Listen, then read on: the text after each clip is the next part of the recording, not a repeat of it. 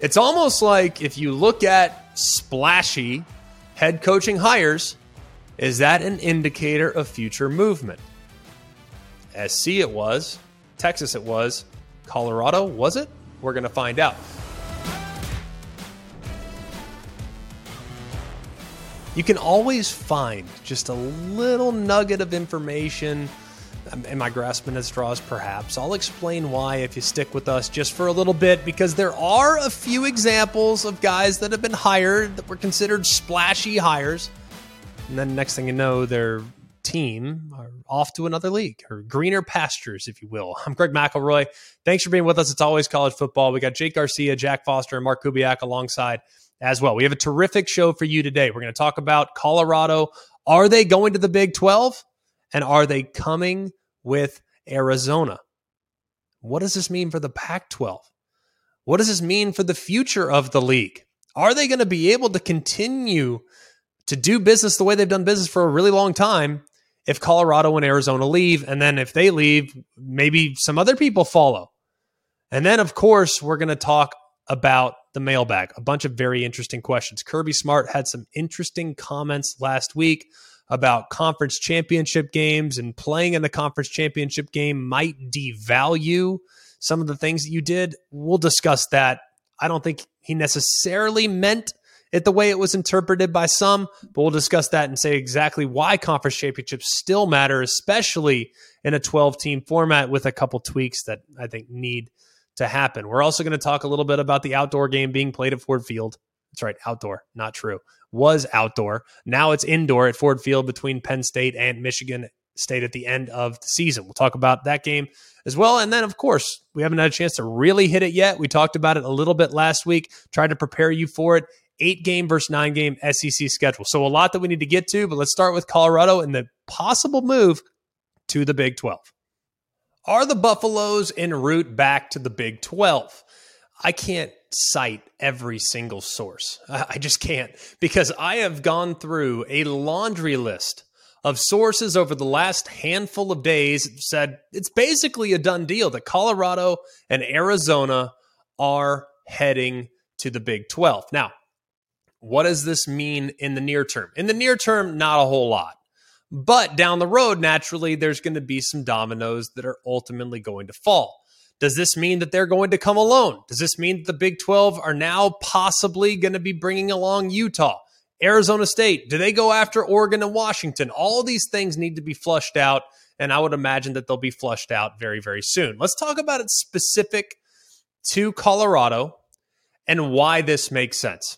I wonder too, and look, I'm not a conspiracy theorist per se. I am a little bit, but not to the extremes. Like, I don't believe that, UFOs are going over our head and stuff like that. Are there UFOs out there? Possibly, but like, I'm not, I've seen weird objects in the sky too. I don't think they're aliens, right? So, I mean, I'm not a crazy conspiracy theorist, but I do think that there are some parallels to when these administrators, when they realize what's going to be going down in the near term, they take a real big swing with their head coaching position in football.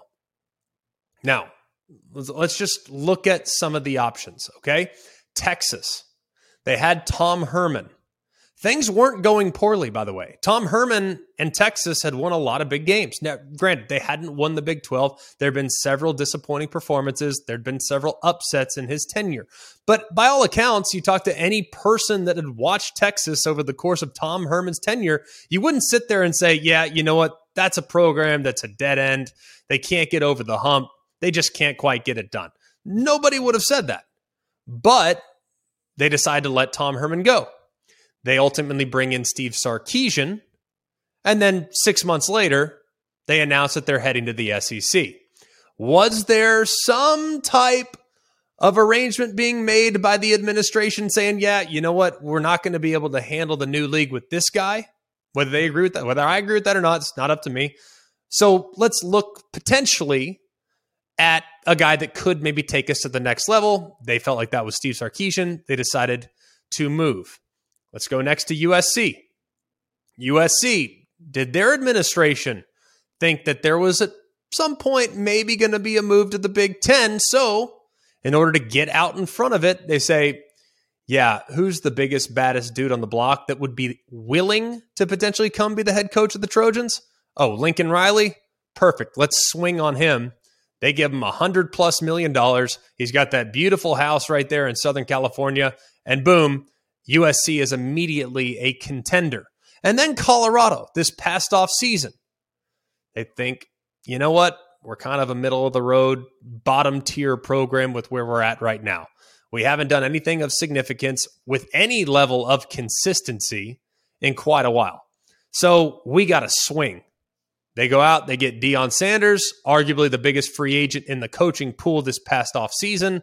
All of a sudden, Colorado goes from an afterthought to the headline conversation of just about every single offseason storyline.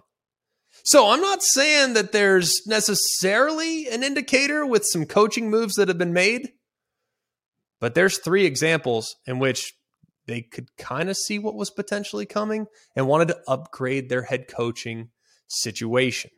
Same can be said with what went on in the American, although it was a little bit different. I mean, the American FAU had a new head coach. Ironically enough, Tom Herman. Charlotte, new head coach. A handful of others, new head coaches. UCF, did they know that they were going to the Big 12? Immediately they get bringing Gus Malzahn. All these other things. You look at it, it's almost like if you look at splashy head coaching hires, is that an indicator of future movement? SC it was. Texas it was. Colorado, was it? We're going to find out. Brett Yormark, though, the commissioner of the Big 12, has clearly been outspoken. I've heard from sources for months that they were heavily in pursuit of UConn, trying to get UConn into the Big 12, even though UConn had just left the American. They're back in the Big East. The football program is actually doing quite well under the circumstances under Coach Jim Mora. But the basketball program is what everybody wants, and obviously they win the national championship. Now, well, hey, UConn, Gonzaga, you guys come on down. Everybody needs to be a part of the Big 12. Brent Yormark is going out and blazing that trail right now. So am I surprised to hear that Colorado might be in line to jump into the Big 12? Not even the slightest bit. The one that surprised me, to be completely honest, was Arizona. I thought Arizona would be in lockstep with Arizona State. I thought those two would kind of travel together. Not the case. Arizona State has a massive undergraduate population. They're obviously in the heart of Tempe, Arizona, which is right between Phoenix and Scottsdale. So I thought Arizona State would be a really appealing school to consider. Now, you look at where they're at with football, up and down. But new head coach. Let's take a swing. Let's go get Kenny Dillingham. Obviously, it wasn't working under Herm Edwards, so understandably that they would want to go in this direction. So they go get Kenny Dillingham. I thought that might be an indicator, hey, maybe they're going to head with Arizona to the Big 12 at some point. I just never thought that those two schools would potentially, I guess, they're in lockstep. I never thought they'd get out of order in an effort to move somewhere together. What does this all mean for where things are going with the Big 12? Now, I think when you look at the Big 12's quality, top to bottom, you can make a really strong argument, really, really strong, that it is the third best college football league. Now, this year exclusively, I think the Pac-12 would carry that banner. The ACC, there's going to be some high-quality football being played in the ACC this year. We know Clemson's going to be pretty good. We hope that Miami bounces back. Everyone's really bullish on Florida State. What is North Carolina going to do with Drake May? What is NC State going to do with Brennan Armstrong? So I'm optimistic about the ACC, but right now I think the Pac-12, with how many quarterbacks come back, how much experience is on a lot of those rosters, the Pac-12 probably number 3. But I tell you what, 3B, 3C kind of feels fairly even across the board. But down the road a little bit, think about where the Big 12 is going to be. BYU has won a national championship, albeit not in my lifetime. It's a team that's won a national championship, national and in some cases international following, and a program that has played as an independent against top-tier competition for a really long time. UCF has won a national championship. Whether you want to count it as a national championship is up to you, but in the Bounce House, 2017 national champs, there was a publication that awarded them a national championship. Not saying you have to acknowledge it, but for all intents and purposes, we will acknowledge it here. Cincinnati, a team that's been in the playoff. Houston has been a team that has won New Year's 6 games. We're talking about 4 new additions that have been big-time difference makers for quite some time. And you think about Oklahoma State. Think about Oklahoma State in the last decade. Now, let's take it back 12 years to include 2011. Think about the great teams that Oklahoma State has had. Some people thought they should have been playing for the national championship back in 2011. They ultimately came up short. But either way, a program that has been sustainable for quite a while. TCU, playoff team, on the cusp of being a playoff team multiple times. Baylor has been on the cusp of being a playoff team multiple times. Kansas State just won the league last year. Doesn't look like they're going anywhere right now. So look at the quality in the Big 12. And albeit maybe not the biggest brands, I can live personally as a diehard college football fan. I'm not necessarily going to be moved by brands the same way other people will. I get that. If you're a casual and you see an Ohio State game up against USC, yeah, that's going to move the needle. Will for me too. But I'm going to be just as intrigued by watching Oregon State play against South Carolina. OSU, USC, yeah, I'll watch both. I prefer the Trojans against the Buckeyes. I'll take the Beavers against the Gamecocks too, if that's the best available in that time window. The Big 12, I think, recognizes this. And while they might not have those banner-carrying brands, they have really high-quality coaches within the league, and they have really high-quality personnel. And that's what Brett Yormark is trying to take advantage of. You think about some of the things he said publicly, saying, hey, we need to get our coaches, we need to get our players in front of the camera with microphones on, access in games. For those that have watched the XFL or the USFL, you look at the access within the games. I'm not saying that you have to consume a ton of spring football, but the access that you get within the games where you're having in-game coaches interviews that aren't at halftime, in-game coaches interviews that might be in the middle of the second quarter, in-game player interviews after a big play or a good play or a bad play. That makes me, as a fan of college football, that makes me more intrigued with the stories that are being told throughout that league. Brett Yormark has been very upfront about making sure that the television broadcasts are going to incorporate way more access when involving the Big 12, when involving some of the other leagues that we've seen up to this point. Another thing that he's tried to do, we've talked about it here on this program, he said, we're going to play international games. We're going to try to get to Mexico. We're going to try to captivate the audience in an area of the world that has had college football in the past, but maybe not as much as they could potentially handle. You take UCF and BYU, you play them in Mexico City, guess what? That's going to move the needle.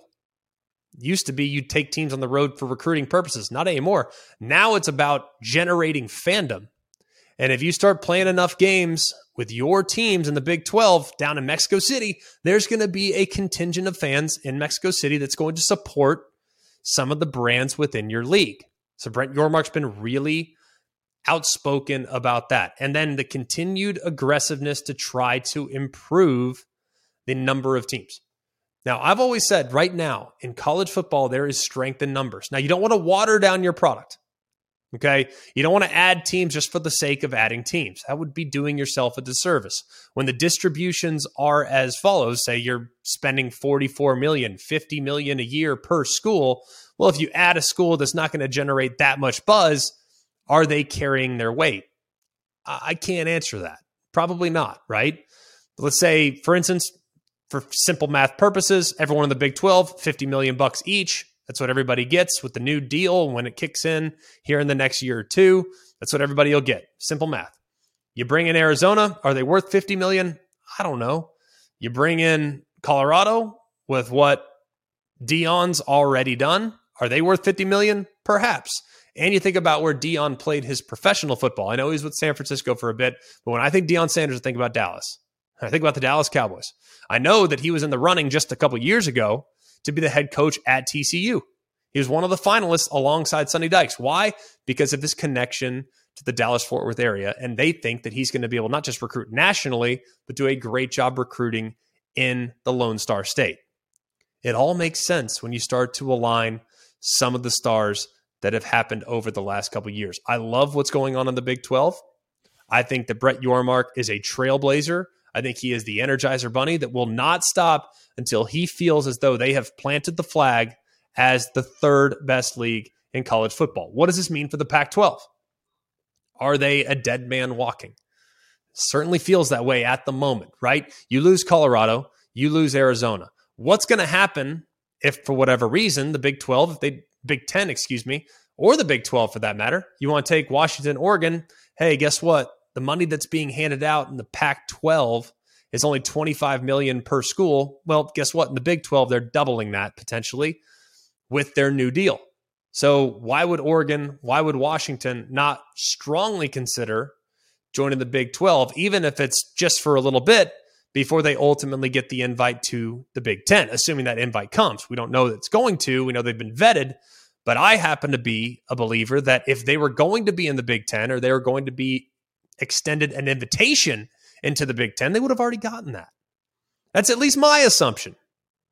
Because what good does it do to allow them to twist in the wind right now and flail as the Pac-12's trying to figure out exactly what they're going to do? And you think about the Pac-12 too.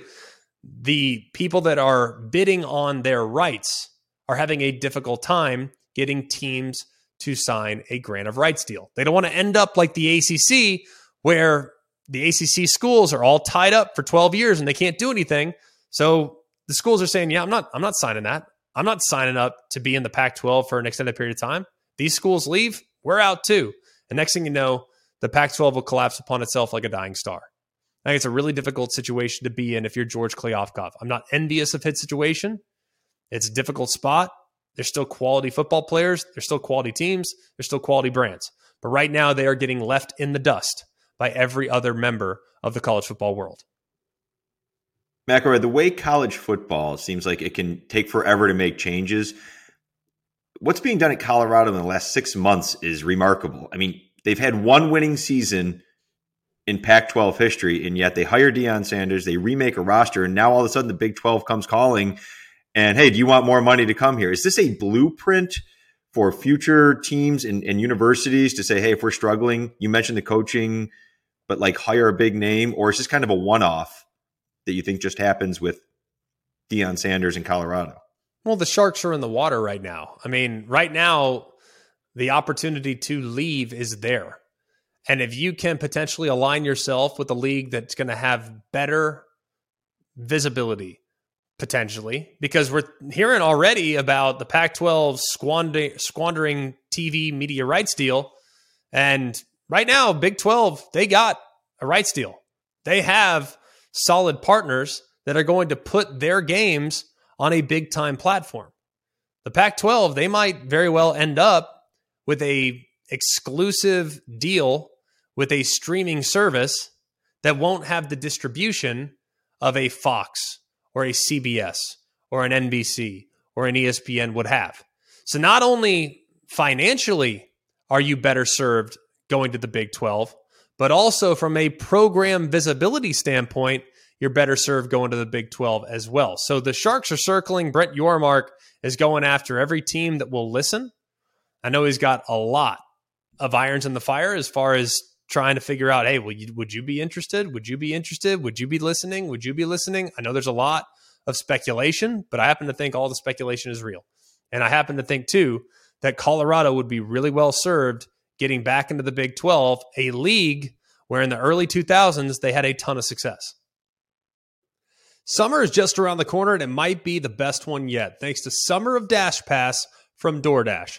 With a Dash Pass membership, you can save big now through July 19th on swimsuits, beach snacks, sunscreen, and more.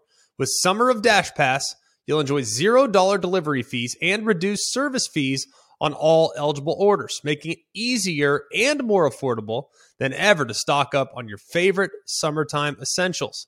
That's not all.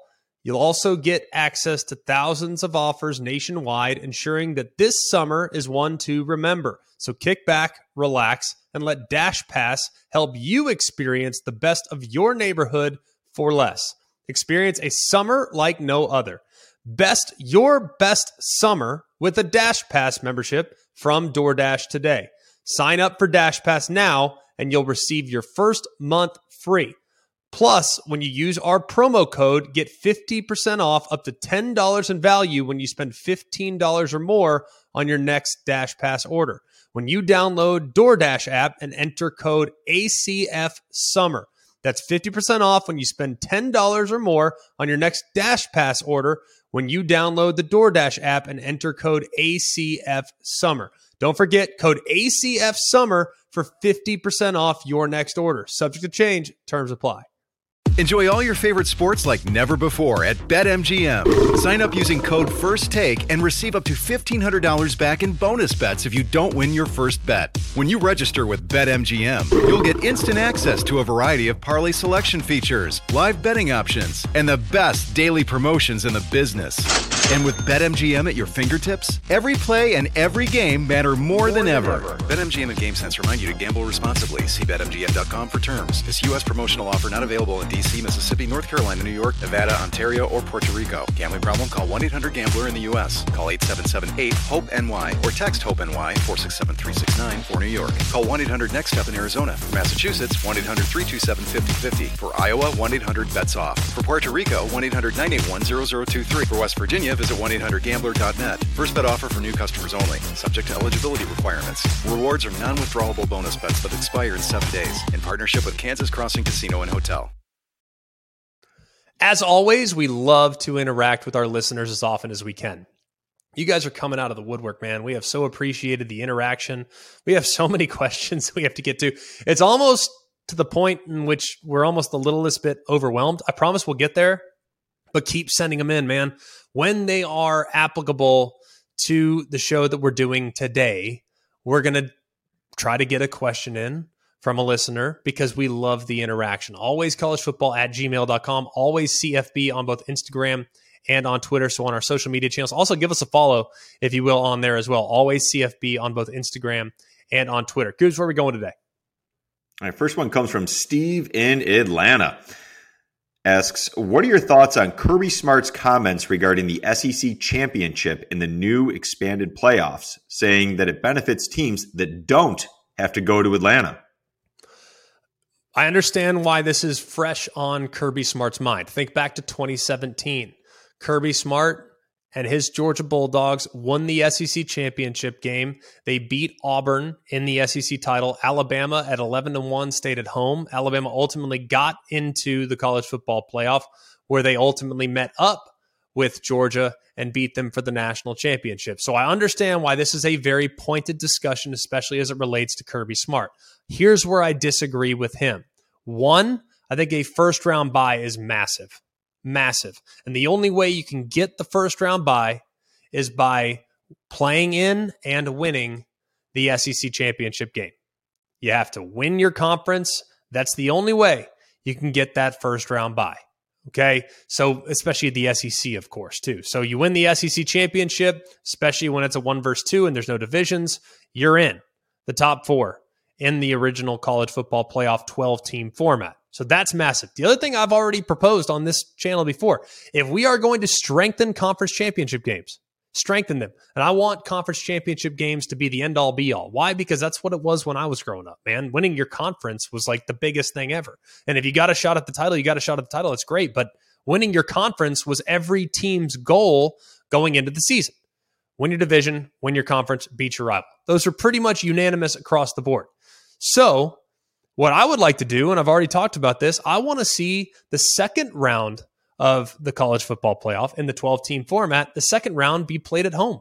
I'd love to see that. Now, the first 2 years, not going to happen. They're going to be part of the New Year's Six. Now, of course, you win your conference, you're going to get geographic, advantages. So if you're Georgia, you play in Atlanta, depending on the year. If you're Georgia, you play in Miami, depending on the year. If you're Texas, you play in Dallas.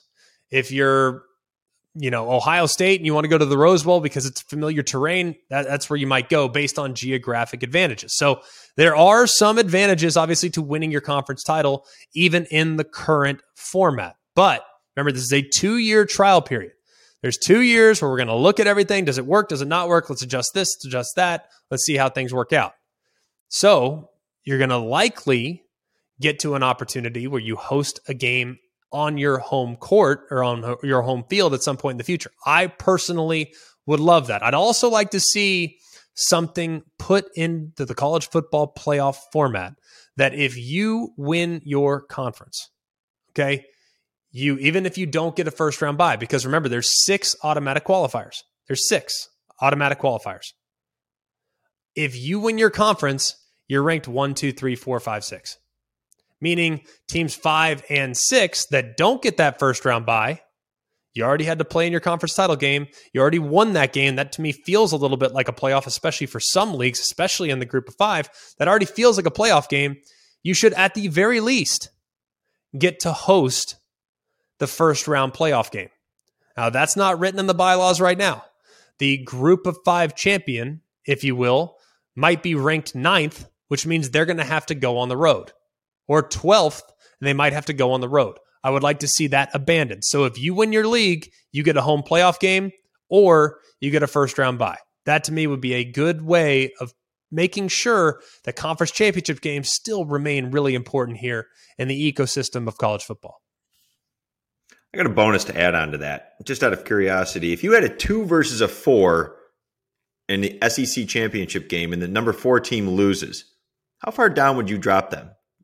Do they get penalized a lot because they lost a championship game, but they still would host? But, the further down you move, the tougher the game, in theory, becomes. To me, no, you don't get to host. I just told you how I'd adjust it, Coobs. Come on, stay with us. I personally would like to see only conference champions in the byes or with home games. Now, obviously, 5, 6 will have to host. 7, 8 will have to host. Okay. Can a team that loses in the conference title game be slotted in the 7 or 8 hole, meaning they would host teams 9 or 10? Yeah, that would be perfectly okay with me. You do get penalized a little bit for putting it all out there, but guess what? You win. Look at the reward. You get to either host or you get to first round bye, which is massive. So I think that there's going to be some tweaking to be done there and something that will need to get adjusted. But yes, I think there should be something on the line to conference title game. You lose, even if it's against really high quality competition. Guess what? You get bounced out. You might still host, but you might not. Now you're at the mercy of the committee. Okay. Moving on. Kevin from Ohio. The SEC has been beating their chest, rightfully so, for the last 15 years. But after choosing to stay at 8 conference games in 2024, seems like they took the easy way out. Do you agree? And do you think the conference cares about the negative publicity? One, the conference does not care about negative publicity. Because if you listen to Greg Sankey, he was adamant. He joined Paul Feinbaum last week. He said, last time I checked, we played in the final game of the season last year, the national championship game, and we won that game 65-7. Those were Greg Sankey's words. So they're not really that concerned about what the perception of the league is because they believe they can stand on their own merits. Now, whether you agree with that or not is up to each individual person. Now, I personally strongly dislike the 8-game schedule. But it's not because it's weaker or you get an extra group of 5 FCS opponent. That irritates me. That really irritates me, but there's nothing that can be done about it because you have to find people to fill out those schedules. But what makes me most mad about the 8-game schedule is the fact that you are getting rid of potential permanent rivals. Like I told you, I've been a strong supporter of the 3+6 model. 3 permanent rivals, 6 teams that rotate on your schedule every other year. That's the way I would do it because I think that games like Alabama and LSU should continue to be played. I think Auburn and Georgia should continue to be played. I think Texas and Texas A&M should be played every single year. But in a 1+7 model, that obviously can't happen. What I would say is that while everybody is really furious with the SEC right now, understandably so, totally get it. I'm frustrated as well. I want the best possible games each and every week for the fans. I want the home schedule to be massive for the season ticket holders. I want the best games possible. Okay. FCS games against high-level SEC competition does absolutely nothing for me. I don't like it. I don't enjoy it. I understand that the FCS teams need the money. I get it. I understand the financial challenges that FCS teams have, so those money games keep those programs afloat. I get it. Surely there's another way of us being able to subsidize the FCS programs. But I want to see the 9-game conference schedule. I also know, too, that there have already been a lot of teams that have scheduled 2 Power 5 opponents in each of the next few years. For instance, Alabama here in 2027, they have West Virginia and Ohio State. And if they're not going to make more money from ESPN by going to a 9-game schedule, then they are going to have to pay out of their own pocket to cancel one of those games and to get out of those things. So I can understand the financial aspect of that. But the biggest issue to me by a mile is the possibility of losing the rivalries. And that to me is something that I just cannot stand. The good news is this is a 1-year solution for the time being.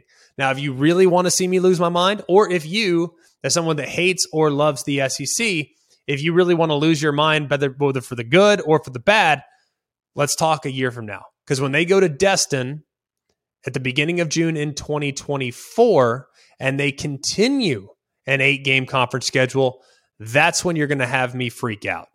But as of right now, this 8-game schedule is a 1-year bridge year to bring in Texas and Oklahoma and to kind of make sure that they can seamlessly move into 2025, 2026, and beyond. So I'm not going to lose my mind just yet. It's not worth it.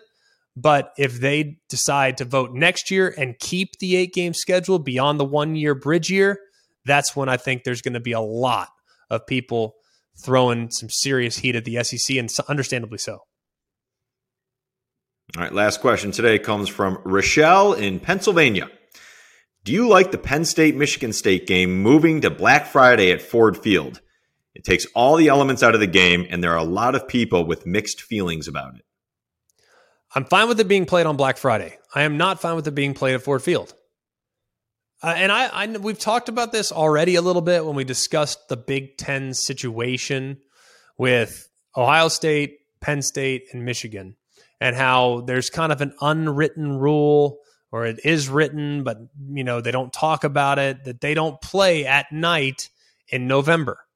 And I get that. Look, I know it's cold up there. I played for the Bengals. Like, I know that it's really cold there in Cincinnati or in Ohio, or we played against the Buffalo Bills in week 17 multiple times. Like, I know it's cold. I get it. But to me, what makes Big Ten football awesome are the elements. What you might have to play at Wisconsin in 2 inches of snow. Like, that's unique. When we watch MACtion on Tuesday nights, how cool is it to see these guys going out in sub-zero temperatures at times and leaving it all on the field? It's synonymous with that part of the world.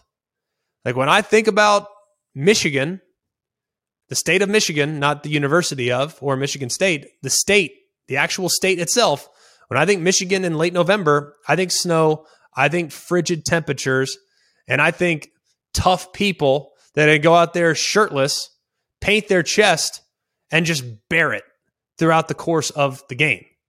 And the fact that they're trying to make it easier, I just don't understand what the thought process is. I mean, lean into that. Like, lean into that. When I watch games in the FCS, in the playoffs, I saw a game a couple years ago at Montana, and it was 14 below zero. Cam Newton was in the stands. You couldn't even see him because he was so wrapped up because his brother was playing on the other team. Like, embrace that. That's part of what makes that part of the country a really cool part of the country. So I don't necessarily love the idea of moving to a big corporate venue at the end of the year in what would be considered a, quote, rivalry game. So I don't love that, but I love that it's being played on Black Friday. And I love that it's going to have a huge audience there in a nighttime venue there for NBC. With everyone fighting for attention, how can your business stand out and connect with customers? Easy. Get Constant Contact. Constant Contact's award-winning marketing platform has helped millions of small businesses stand out, stay top of mind, and see big results fast. Constant Contact makes it easy to promote your business with powerful tools like email and SMS marketing, social media posting, and even events management. With Constant Contact, you'll reach new audiences, grow your customer list, and communicate more effectively to sell more, raise more, and fast-track growth. Don't know much about marketing? No sweat. Constant Contact's writing assistance tools and automation features help you say the right thing at the right time, every time. Plus, you can send with confidence, knowing your emails are actually reaching your customers thanks to Constant Contact's best-in-class 97% deliverability rate. Tackle any challenge with Constant Contact's expert live customer support. Plus, everything's backed by their 30-day money-back guarantee. So get going and start growing your business today with a free trial at ConstantContact.com. Just go to ConstantContact.com right now. Constant Contact, helping the small stand tall. ConstantContact.com. This podcast is proud to be supported by Jets Pizza, the #1 pick in Detroit-style pizza. Why? It's simple. Jets is better. With the thickest, crispiest, cheesiest Detroit-style pizza in the country, there's no competition. Right now, get $5 off any 8-corner pizza with code 8SAVE. That's the number 8, SAVE. Go to jetspizza.com to learn more and find a location near you. Again, try Jet's signature 8-corner pizza and get $5 off with code 8SAVE. That's the number 8, SAVE. Jet's Pizza. Better because it has to be. Another big piece on the recruiting trail has landed. He's going to be heading to Portal U, Ole Miss. Zakhari Franklin, formerly of UTSA, has officially announced his intent to transfer to the Ole Miss Rebels. Now, why is this significant? You might not be that familiar with Zakhari Franklin. Well, you need to familiarize yourself quickly. The guy had 1,100 yards last year, 15 touchdowns, which was second nationally in all of college football. This is a massive get for Lane Kiffin, because if you look at when Lane Kiffin has been at his best as a play caller, and he's not going to necessarily be calling the plays, Charlie Weiss Jr. will, but either way, long story short, Lane Kiffin's offense works best when they have a super dynamic wide receiver that can play inside and out, and especially a guy that can do a lot of things in the slot. You think back to his time at Alabama, how he moved Amari Cooper around. You think back to his time at Alabama, how he moved Calvin Ridley around. You look at his time early on with what he did with Elijah Moore at Ole Miss, and now he gets the opportunity to bring in a real difference maker in Zakhari Franklin from UTSA. He's going to go alongside another guy from the portal in Trey Harris, who's kind of your bigger body, more of a possession guy, and then Franklin's kind of your do-it-all guy. And then, not to be outdone, Quinshon Judkins returns for his second year at running back. So when you look at Ole Miss's schedule and you just go all the way down the bottom, we've all talked already about the SEC West and the perceived strength at the top of the league. We know that LSU's legit. We know that Alabama's legit. And we think here at Always College Football, or I think, I won't put it on Coobs, Jack, and Jake, I think Texas A&M has a big bounce back year. But I had thought that those three had kind of separated, and the bottom four were kind of interchangeable. Any given week, someone could beat someone else. Now I'm feeling more confident with the arrival of Franklin, some of the other pieces, including what might be an improved Jackson Dart, what could be, if Jackson Dart loses his position to Spencer Sanders, a healthy Spencer Sanders, some of the pieces that they've added along the defensive line, and Pete Golding defensively, who's the new defensive coordinator. You look at Ole Miss, man, they are going to be a real problem here in 2023. I think you can buy low on them right now. I'm just telling you, buy low right now, because they will pull off an upset. I don't know where it's going to come. I'm not going to predict it right now. There will be an upset pulled by Ole Miss this year, and I would not at all be surprised if this is a team that is 8 wins plus, if they can pull off one of those big upsets. So, non-conference schedule, very gettable. And you take into account an SEC West schedule, which is a grind, no doubt about it. You get Vandy as your crossover. You have some other opportunities to potentially pull off some upsets. But man, Ole Miss could be a problem. Don't sleep on the Rebels this year, especially if they can improve along the defensive front, which I think they've already have with some of the additions they've made in the transfer portal. That'll do it for us here at Always College Football. Please like, rate, and subscribe. And I can't stress that enough. You guys took to that last week, and I really appreciate it too. It helps us out a lot. We're trying to spread the word. We don't have a huge marketing budget. We're not out, pushing things, and we don't have a crazy big social media team. Jack handles it. He does an amazing job, but we really need your help. So every time you like on the YouTube page, or if you subscribe on one of the podcast sites, whether it's Spotify or an Apple Podcast, it really goes a long way to helping us out. And then if you could take just a couple more seconds, if you do both those things, if you could go on and leave us a review, or if you could go on and leave us a rating. whether it's 5 stars, 4 stars, whatever you think of the podcast, a rating or a subscription would be a massive help. So thank you so much already for what you've done already in the first 11 months of Always College Football's Lifeline. We're going to continue to churn out content. We're going to continue to churn out a lot of great college football conversation. So we look forward to continue to do that throughout the course of this week, the rest of June, and then, of course, as we get into July when football season gets a little bit closer. For all of us here at Always College Football, for Jake, Jack, Mark, I'm Greg. We hope you have a wonderful day, and remember, it's always college football. Hey guys, it's Greg McElroy. Thanks for watching Always College Football. Make sure you like, rate, and subscribe to ESPN's YouTube channel and wherever you listen to your podcasts.